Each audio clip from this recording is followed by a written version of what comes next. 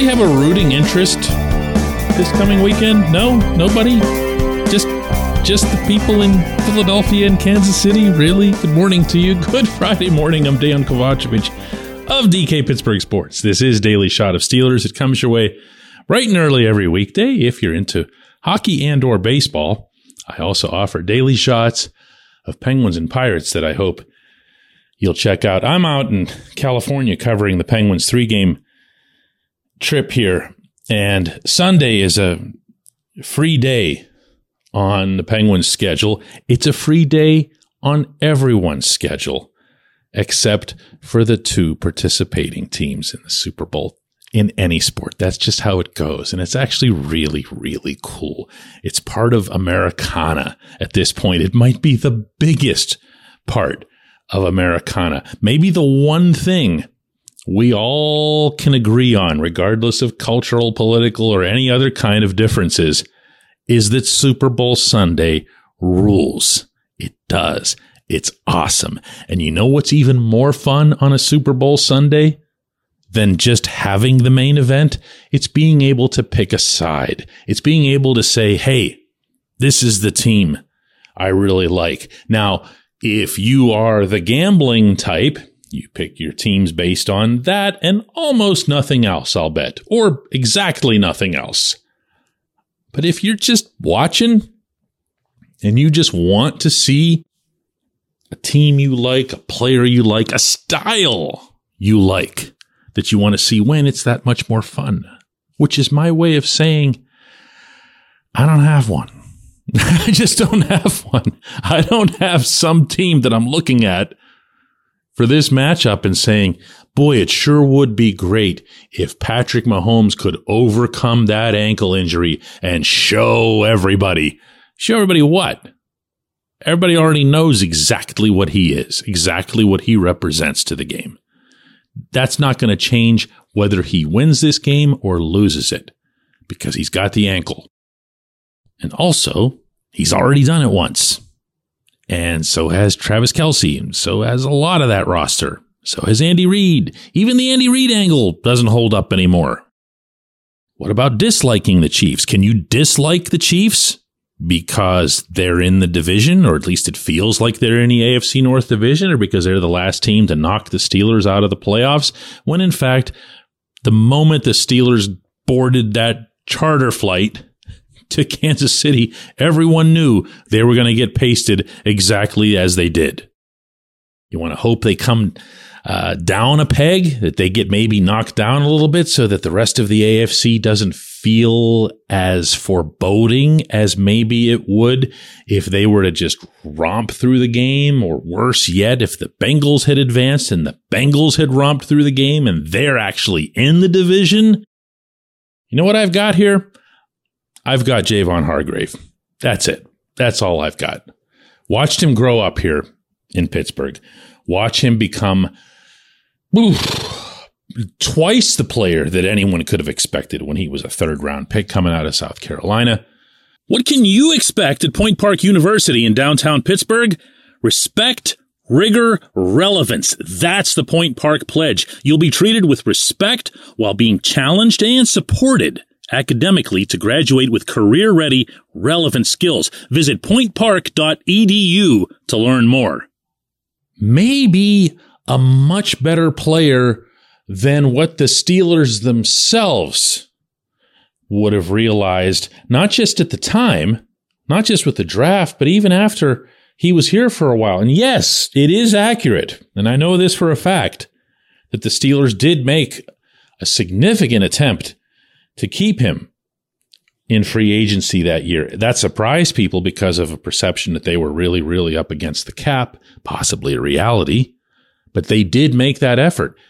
What ended up happening was that Andy Weidl, who's now, of course, the assistant GM with the Steelers, the Mount Lebanon product, stepped up on the Philadelphia side and made it really, really clear that the Eagles were going to pay more.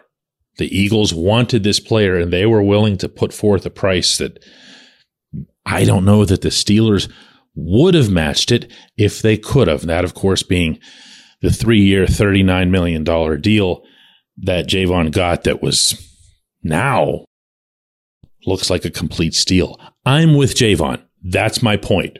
I'm on his side. I love that storyline. I love the one time that he answered me. This was in his second NFL season. It was after a game that he had that was one of those that wasn't going to show up on a stat line, but everybody else in the locker room, don't even ask me which game, I don't remember, but that everyone else in the locker room was gushing about it. And when I asked him about it, his response was that he wants to be Aaron Donald. He sees the way AD plays and he wants to be that guy. The Steelers, to their credit, never took that capacity away from him, even though he was playing Casey Hampton's old position and everybody was still in the process of redefining nose tackle as we know it. But Javon kept playing his game. And as he was with the Steelers more, you got to see him get into the backfield and take advantage of that pass rushing capability. And you know what, my friends? That pass rushing capability between him and Fletcher Cox on the interior of that Philadelphia defensive line, coupled with Mahomes' ankle, is going to be the difference in this game. The Chiefs do not have answers for these two on the rush. You know why? Not many teams do. That's not even a knock on the Kansas City offensive line. Cox isn't a kid anymore, but he can still bring it. And Javon is becoming something that maybe more people need to become aware of how good he is now and the impact that he can make with or without Cox as his partner. But together, that's too much. Look, I'm aware of the whole Pittsburgh-Philadelphia thing, even though 99% of that is about hockey. I'll take no joy in anyone on the wrong side of the Commonwealth enjoying themselves on pretty much any count. But I like this story. I like this story a lot. You know what else I'd like? Can I just throw this out there just to be a total tease? Javon's a free agent. Yeah, he's a free agent after this. Oh my goodness, the money that's going to get thrown at him. And don't. I didn't mean to bring it up for that reason. I swear, when we come back, J1Q.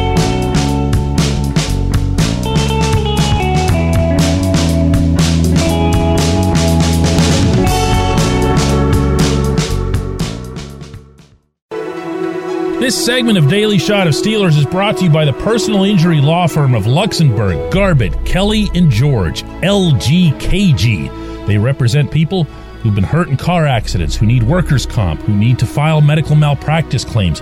The lawyers at LGKG have been designated super lawyers for over 15 years. That's a real thing that's reserved for the top 5% of attorneys across Pennsylvania. To learn more about them, visit lgkg.com or call 888-842-5454.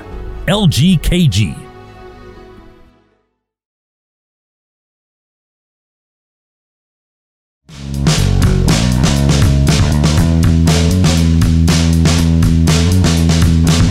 Today's J1Q comes from Art. I mentioned to you already that I'm out in California to cover hockey. Art is writing from Los Angeles. He says, "Hi, DK. We love your show. Listen to it every morning here in LA. As we all know, the NFL is about the money. It's about getting to that Super Bowl, getting there with the best possible players. What if the Steelers have a bigger mission at hand? What if they are trying to raise men? What if their sense of patience, grace, and humility in their timeline of late, such as keeping their offensive coordinator, is because they want to be above other teams as far as the physical, emotional, even spiritual development of their people? Maybe I'm stretching here, but it seems like they want to give each coach, each player an opportunity to grow. I mean, the patience with Matt Canada and even how the team handled the recent past with players like Antonio Brown and Le'Veon Bell, it all points to something bigger than being reactive and hasty. Maybe these values are about making sure each player is looking to their life's work after football. Can it be bigger than just the 17 games? And if so, what's wrong with that? You know, Art, first of all, I appreciate the kind words. I have a reflex here that's happening that you can't see, where I want to take some of these things that you said and just shoot them down. Just, and some of it would be easy, but I'm not going to do that, because one of the things that I've long admired about this franchise's fan base is that they do, right or wrong, fair or not, see it as being on some higher plane. They see the Steelers doing certain things that other organizations wouldn't do, and they value the Steelers for that. There are many, many such examples. There are things that haven't been reported, I know about, but they haven't been reported because of a certain way that they've been presented to me that would make you feel that much more strongly about this particular stance that you have. Things that either Mike Tomlin has done or that Art Rooney, all the way up to him, has done. Kevin Colbert, the way he has followed up with and taken care of players that he's brought into the Steelers organization years after the fact, when he'd have no benefit to it whatsoever, and certainly not any publicity, because even here I can't tell you what they are because I was told those in confidence. But he's done that. Kevin Colbert has. He's checking on guys. Tomlin does that. Rooney does that. They try hard to foster a family atmosphere. They bring back not just greats from the past. They bring back anybody from the past. They're not trotted out to the end zone at halftime for home games or whatever. But whenever the Steelers are playing in a road city and Cody Wallace shows up there, and as I say the name Cody Wallace to you, you're going, Cody Wallace, why does that ring a bell? He was an offensive lineman that hardly anybody knew about. The Steelers heard that he wanted to come to the game. They not only had him at the game, again, this was on the road, but they had him down there at the locker room afterwards. His old teammates, the ones who knew him, could come out and say hello. I saw him down there myself. He looked like the happiest guy on earth. He's a Steeler for life. He's a Steeler for life. And you don't even know who he is. Or maybe you do. Maybe you really follow them that closely. So yeah, there's a lot there. I didn't even touch on the Rooney Rule being brought in by the Steelers. I didn't touch on Tomlin and Brian Flores. I didn't touch on the millions of dollars that they gave to Ryan Shazier that he earned. That's not a knock, but they didn't have to. They didn't have to. They did the right thing. But Art, my man, I can't get through this without stressing strongly enough that there's nothing any of these gentlemen that I just mentioned to you would rather have this weekend than a spot lining up opposite the NFC team. That is what they're all about. That is the end goal. That is the end game. It's not a higher calling. It's not a lower calling. It's not a medium calling. It's one calling. It's getting to the Super Bowl, and it's winning the Super Bowl. As it is, you and I and everyone else stuck watching Kansas City and Philadelphia go after that. I appreciate the note that you sent. I appreciate the welcome to California. I appreciate everyone who listens to Daily Shot of Steelers. We will do another one Monday discussing Javon Hargrave's Super Bowl MVP award.